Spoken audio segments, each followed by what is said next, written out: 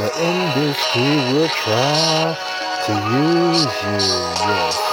They will try to use you, try to make a name out you. They wasn't talking about you. Now that you are making noise, they want to use your name. When they were supposed to have been more famous than you, then you can see that this world is so faulty. Really never trusting in these people. They are Judases, betrayers. They're really not friends. You work your way up to the mountain peak. Now they try to monopolize all your success.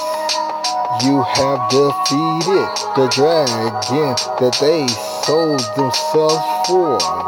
The people are weak. They have no backbone. I'm talking about all of your celebrities, your government, your politics. These people are nothing but tricks. You don't see. Satan has blinded them into the dark for monetarily gain. This, that, nothing. You are worthless. Why would you sell yourself for something that can't be replaced? No, not your life.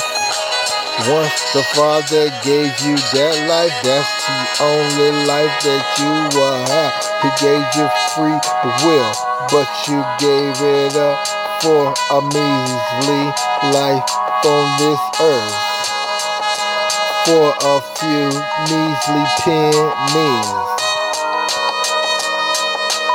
Don't you see that Judas sold out the Messiah for 30 pieces of silver? The world is still selling out themselves for money.